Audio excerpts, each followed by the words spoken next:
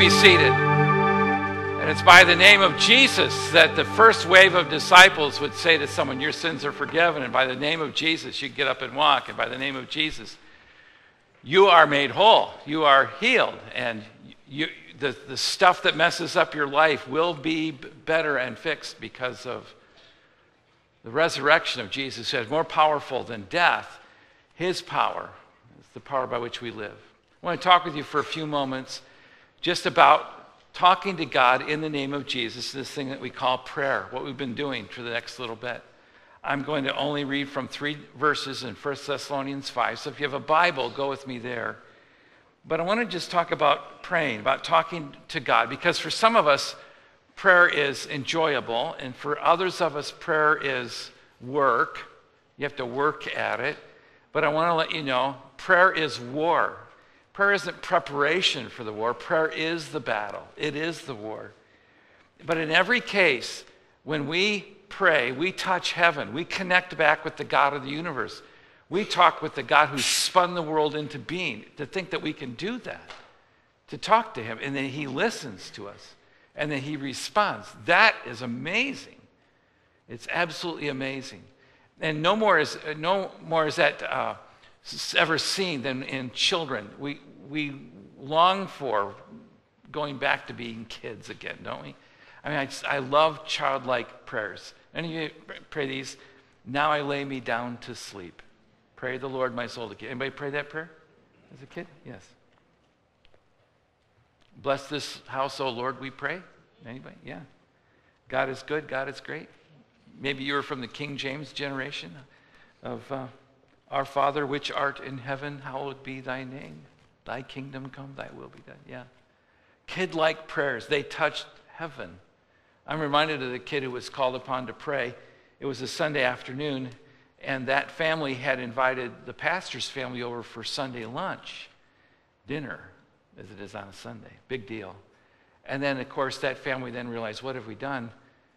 We've invited the pastor's family over, and we want the lawn to look good and the house to be clean, and we want dinner to be perfect. And of course the preacher went long and preached long, and the roast burned, and it wasn't going as well as it should, and there was stress between the husband and the wife because that family's coming over. They have guests coming, they want to impress them, and they want to do their very best, but they can't. And so there's nipping at each other as they set the table, but they're trying to smile. Finally they get around the table, it's time to eat.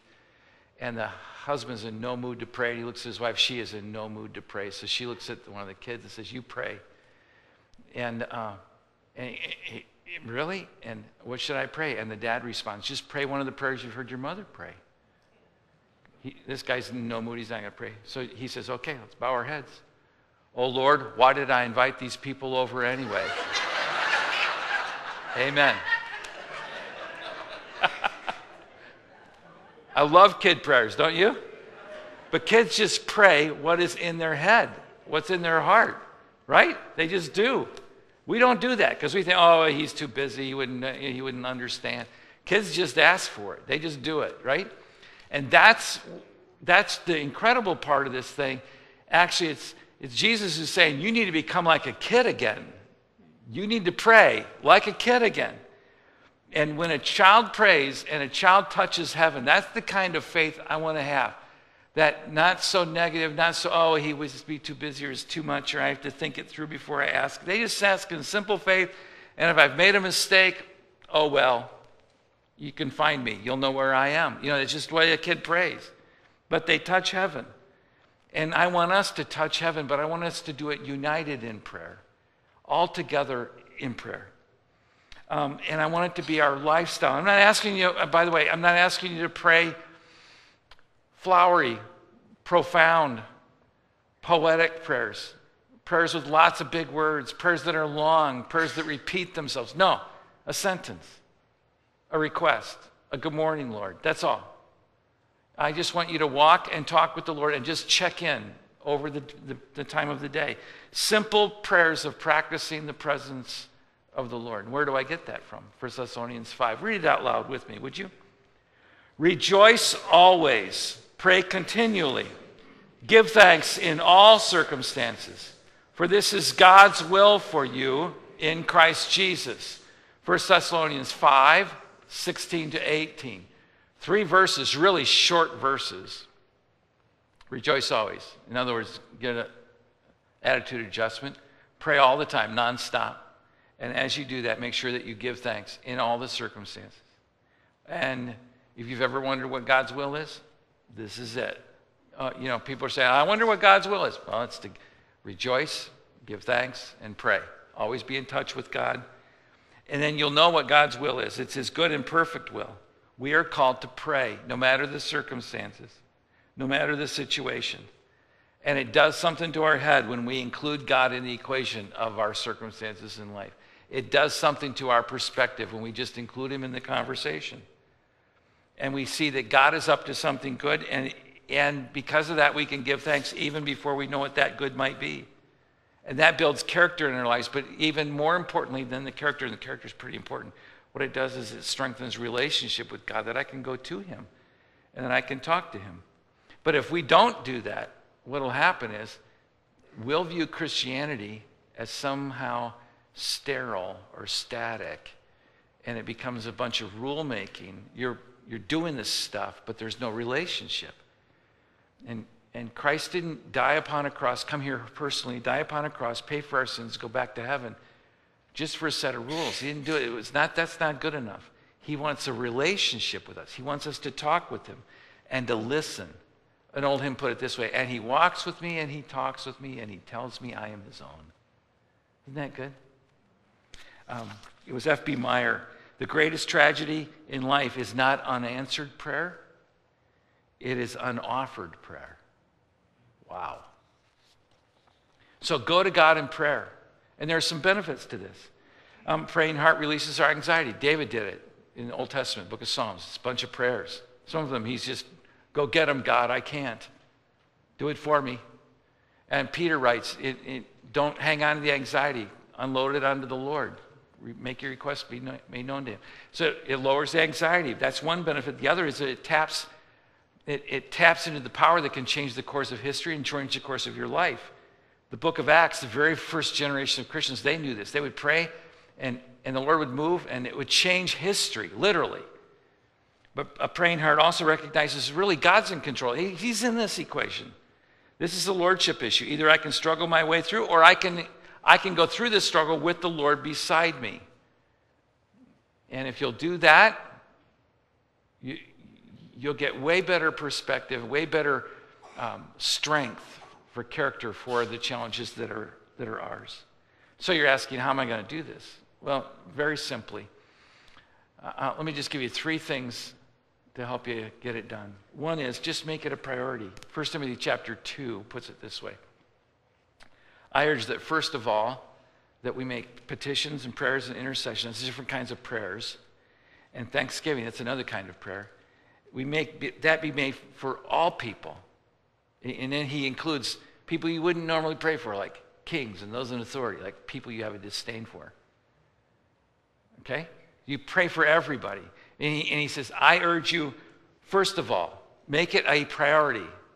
First is a funny word. I believe in inspiration of the scripture. There's no mistake here that he uses the word first.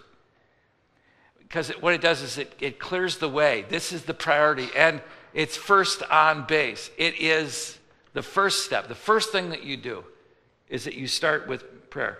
Because we are marvelously complex people.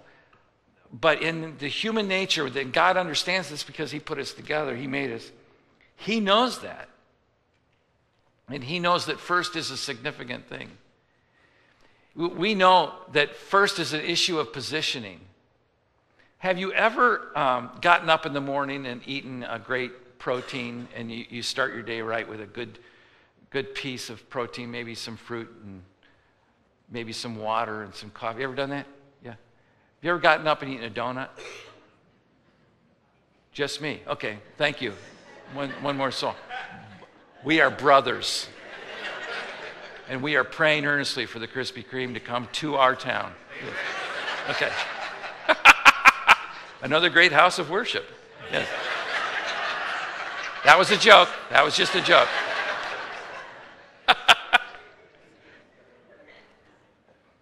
But if you start out your day with junk in your system, that's why you can't eat dessert first. That's why your grandma, you be at grandma's house, it's 5 o'clock, dinner's at 5:30. You say, "Can I have a cookie?" No, it'll what? It'll spoil your dinner. It's what's first in your stomach. But it's not just your stomach. It's first in, have you ever gone into a room, into a discussion? You've walked in a room, started a discussion, and you go, "Could I back out of the room and start the discussion over?" Anybody else done that? Once again, just me. Okay, good. Walk in a room, start a discussion, go, I didn't start this right. Can I get it's called a mulligan. It's a great theologian's term. It's a start over. It's a do-over. I want to start this thing over again. Because you started badly, it's going to end badly. The same thing is that way with first impressions. You get a first impression on somebody, and if you don't like them, they've got to do 9 good things in your head before you begin to like them.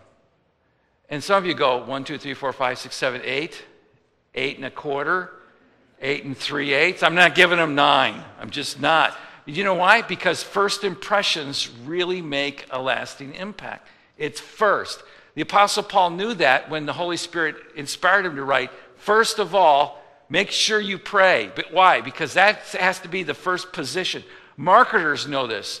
When they open a store, fast food, doesn't matter, Easy Quick Mart or a fine dining establishment, they want to be the first of that kind on that strip or in that mall or in that section of town. They want to be first, or they want to be positioned differently. You have to get positioning down, and first is one of the 2 rules. And it's not just marketing, it's the news media. When they go to the scene, they want to be first on the scene. That's a human nature thing. So when Paul writes to young Timothy and says, "I urge you," this is serious business, "first of all, get this positioned right. Petitions, prayers, intercession," that's praying for other people, asking requests of God. Thanksgiving, make sure I don't just go to God just for what I want, but tell him thank you for what I do have. That you do that first, and you do that for all people, because he knows it has to be a priority. It has to be a priority. I have an uncle who's in heaven now. Godly man. Great godly man.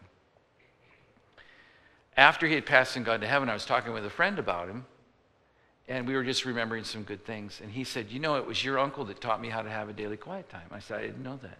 He said, "Yeah." He had this rule: no physical food until I get spiritual food. Wow, I never knew that about my uncle. He goes, "Yeah, he might have a cup of coffee or a glass of water, but he would not eat until he had time in the Bible, hearing from God, and then talking back to God." He did not get going on his day, and he figured he didn't have time to have time with God, then he didn't have time to eat. I go, "But that would make me have time with God." And maybe that will help you to realize how much you need this. First of all, we need time with the Lord, spiritual food. So when you roll out of bed, just say, "Good morning, Lord. Good morning." And you'll walk with me this week, this day, this hour. You'll have moments when you're in an elevator. You just mark it that when I'm in an elevator, I'm praying for the meeting I'm going to. When I'm coming down from the elevator, I'm praying for the people in my office. When I'm driving in traffic, I'm praying for the people around me or the community that I drive through. Not praying on them, praying for them. There's a difference. You'll get that later, maybe. Maybe not. But as you arrive home in the evening, as you enter your subdivision, you pray for the people on your block. And you begin that habit. When you go by a school, you pray for those teachers and those bus drivers and for the safety of those kids. And this is the one that catches us. Go to the end of that verse. Thanksgiving be made for, what's it say? All people. Right now we're praying for the people of Houston. It's easy to pray for them because it's hurting. It's a desperate situation, right? But I have to be honest with you. Did we pray for the white supremacists a few weeks ago in Charlottesville? Did we pray for them? No, we were agitated by them. And I love this too, because I always think, that kid's got a mom. The guy with the tiki torch running down the street screaming. He came from a home. He's got a mom who's at home going, "Oh my gosh, that's my kid. He's going to get himself killed." You ever think about praying for that mom or that kid on the street? I love it too when the evening news, and this happens about once a year. Some kid will run out on the street like, I'm all that tough. And then mama comes. Have you seen that in the news? Like mama comes and goes, give me my kid. I want him, you come here now. And now the kid's running towards the police going, protect me. Mama's got me. And the police go, good luck with that kid. You know. And she'll grab her kid and take him home. You know, think about that. What if that were your kid in there? What if that were your kid who was masked and in a violent protest? Pray for those. Pray for the police officers on the streets, because it's just one act of wisdom after another they have to have. I've gotten in the habit, and my kids will tell you, so we drive by and there's an accident and there's an ambulance and a couple of police cars and they're writing reports. I'm thinking, this is how second accidents happen. You do know that, right? Someone's steering and drives right into the ambulance or drives right into the cop car. And so I'll just, oh, Lord, help them. I don't know the situation. I can't slow down and I can't look because I need to be driving. I'll just go, oh, God bless them. This is not the way they wanted their day to go. You pray for everyone. Pray for the people that agitate you. Pray for them. Even when you don't like them, pray for them. Okay. Now, that's one. Make it a priority. Secondly, get a plan. And that plan comes from the words of Jesus. Luke chapter 11. Jesus was praying in a certain place, a certain time. The disciples hear him and see him, and they go, teach us to pray. And he says, okay, our Father who's in heaven, hallowed be your name. Your kingdom come, your will be done. And this is shown. And I don't think this is prescriptive prayer. I think this is a descriptive prayer. I think this is showing you, here's an outline for you to pray. Let me give you the 7 P's that I see out of the passage. And one is, when he says, our Father, it's his person. He is my Father. Because I trust Jesus as Savior, he's my Father. Now, that may not seem all that much to you, but let me just tell you what happened with me. Not many days ago, I had a full day. I had meetings. I had stuff I had to do I didn't want to do. I had people I needed to see. And then I'm off in the car to another place. And I'm struggling, quite honestly. And I go, and people go, hey, Pastor, hey. Because every day I have is a good day, right? How you doing? Fine. I just lied. And I'm in the car by myself. And because you get Pastor, like, you can solve this. If they can just get in front of you, and then if you can, then what's wrong with you? Okay. I can't do everything. I'm not a miracle worker. I just can't. So expectations are difficult. And I'm driving in the car and I'm by myself. And I don't even want to hear the music on the radio. It's bad when I don't want to hear news, sports, music. It doesn't matter. I just shut it off. And it occurs to me, you know what? When God looks down from heaven at me, he doesn't go, oh, there's a good pastor. He doesn't do that. It occurred to me in the moment. He looks down, and I got to say without crying, he looks down at me and he goes, there's my son. And whatever, he's still my son.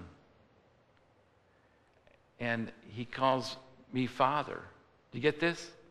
It's not about what you do. It's not what I do. It's who we are before God. He's our Father. Get that? So when you go to pray, call him Father. And then, it's not just his person. Hallowed be your name. Realize his position, his place, which is purity. Look at his program. It's your kingdom. I'm not coming just to, God, I need this, this, and this. Call me when you have it. No, it isn't that. I am actually saying it's all about your agenda, God. That comes before my agenda.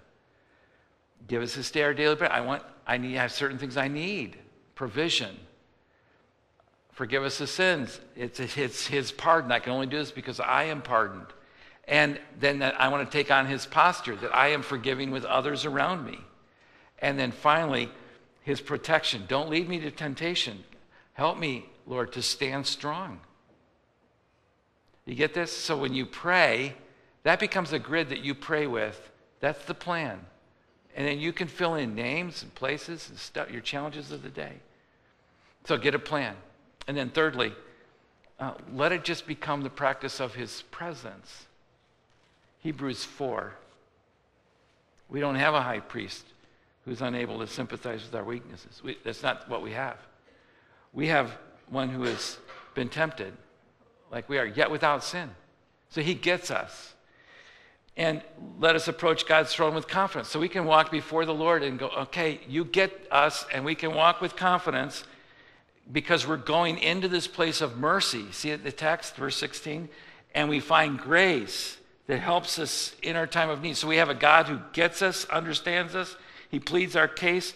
And so we're going to stay close to him because it's the throne of mercy and of grace. And the next thing you know, I'm staying in close and I am practicing the presence of being with him.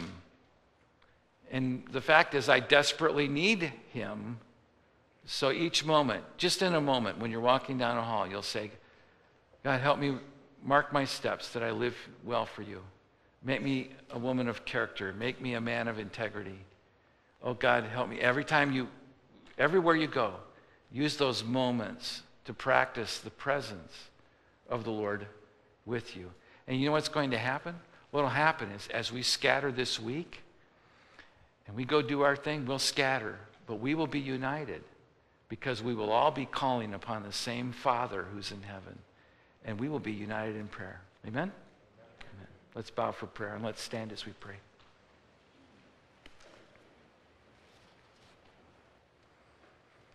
For these dear people, Lord, I pray this would be either the beginning or the continuation of dynamic prayer and enjoying you forever. And my prayer for you is that God himself, the God of peace, would sanctify you through and through. And may your whole spirit, soul, and body be kept blameless at the coming of our Lord Jesus Christ. And the one who calls you is faithful, and he will do it. Unite us together, we pray, in prayer. In Christ's wonderful name, amen.